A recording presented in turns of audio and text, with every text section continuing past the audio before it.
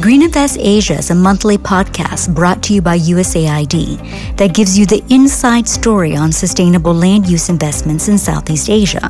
What's working, what's not, and the green areas in between.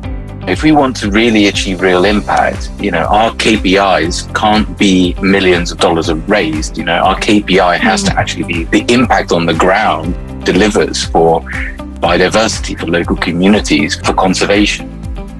In our next episode, we talk to the founder and CEO of Lestari Capital about market-based demand for conservation and how corporates are meeting their climate goals through a conservation outcome purchasing mechanism called Rimba Collective.